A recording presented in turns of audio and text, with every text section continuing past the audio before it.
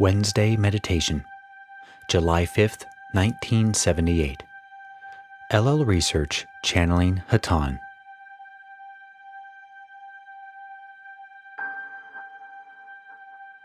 Carla, channeling. I am Hatonn. I greet you in the love and the light of the infinite Creator. I am with the instrument. It is a blessing to speak with each of you, and we greet those who have not sat with this group for a while and offer them our love. My friends, we always speak to you of one simple thing: the love of the Creator. We are aware that, from your horizon, this love does not seem to be accessible in many ways in your daily life. And yet we say to you, my friends, that this love is closer to you than your breathing, more easily accessible than your own hands and feet, more familiar to you than your own thoughts. This love was the pattern from which each of you was stamped. Yes, my friends, each of you stamped in complete identity. And that same love that made you each the same has touched each with a unique part in that identity, so that the universe is an identity and a harmony at the same time. Where are you going, my brothers, that you can use this information? To what can you reach out, my sisters, so that you can make use of the knowledge of love? What dramatic inquiry can you prosecute so that you can demonstrate love in the court of your daily life? Perhaps some of you, my friends, have had the experience of having an object in your lives, some, shall we say, daily, simple, physical object, such as what this instrument would call a carpet, which has become dull and worn, and perhaps torn in places through years of daily, careless use. And yet, my friends, if you pick it up and look on the unused side, it is still perfect. In daily use, love becomes worn and shabby. This, my friends, is through carelessness of use. We always urge meditation, and it is simply because in meditation you establish contact with that part of yourself that understands the nature of love. No matter how worn and shabby your ideals, your actions, or your concepts have become, there always remains the eternally pristine side where love flourishes in its original form. It is a great trick of mental discipline to reverse your understanding of love so that the clean, new side shines forth through your actions and words. But it is infinitely possible at any time for you to do so.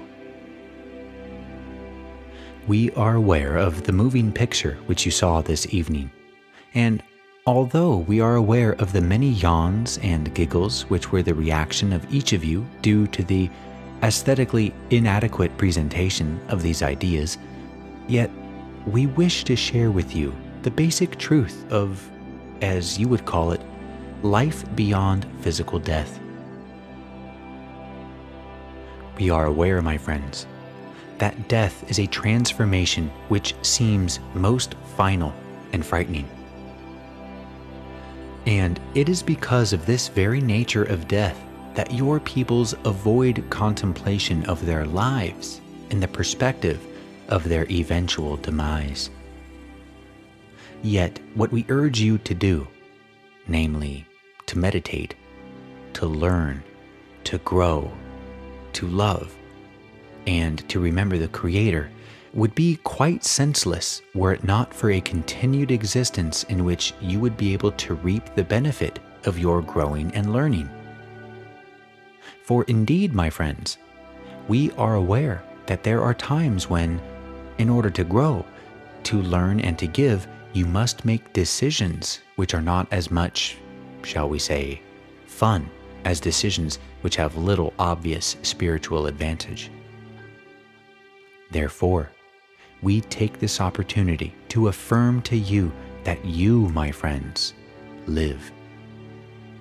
Indeed, live is not a meaningful word, for we all are. To live suggests that one dies, and this is not the case. We all are. It is our understanding, my friends, in our limited understanding, we wish to stress, that we all are, regardless of time or space or dimension or mortality. All of these things are illusions, and there are many, many illusions in the Father's creation, many ways of experiencing consciousness. You, my friends, experience it only one way of many. You have experienced much, each of you, and slowly, slowly, you add to the store of experience. And slowly, slowly, that experience adds to your store of personal wisdom. And slowly, my friends, your wisdom draws you closer to the love of the Creator. It is as though you were a moth going about the flame, or the planet going about the sun. The orbits seem perpetual, and yet, in the fullness of time, the moth is attracted to the flame. The sun explodes and becomes one with the planets and the universe. Unity is achieved. My friends, I will pause at this time and condition each of you. My brother Laitos is with me. I am Hatonn.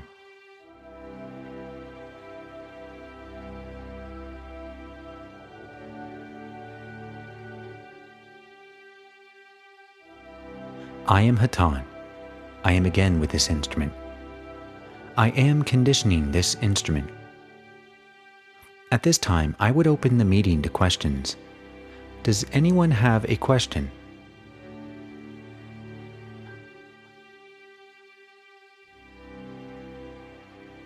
I am giving the instrument an image. It is that of a sea anemone, waving beneath the waters of the ocean.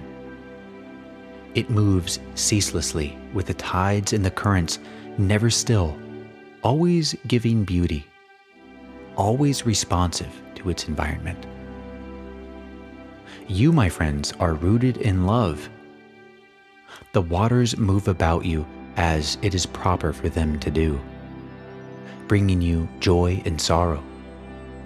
The good, clean waters of experience move about you one way and then another.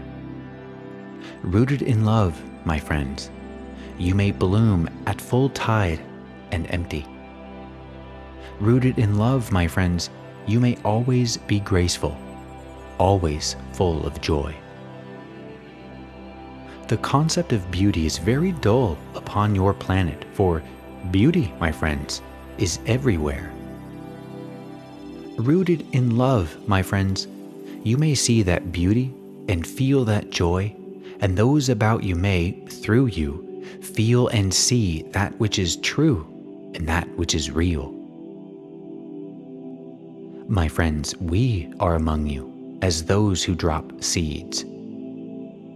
As it is said in your holy works, the seeds are dropped from whatever source, my friends. As the seeds drop into your life, my friends, see that you welcome them and cultivate them as you go about. If there is someone asking for a seed, a thought, a boost from you, be aware, my friends, for you are creators too. I leave you in the love and the light of the Infinite Father. I am known to you as Hatonn. Adonai, my friends. Adonai Vasu Boragas. Go forth then, rejoicing in the power and the peace of the one infinite Creator.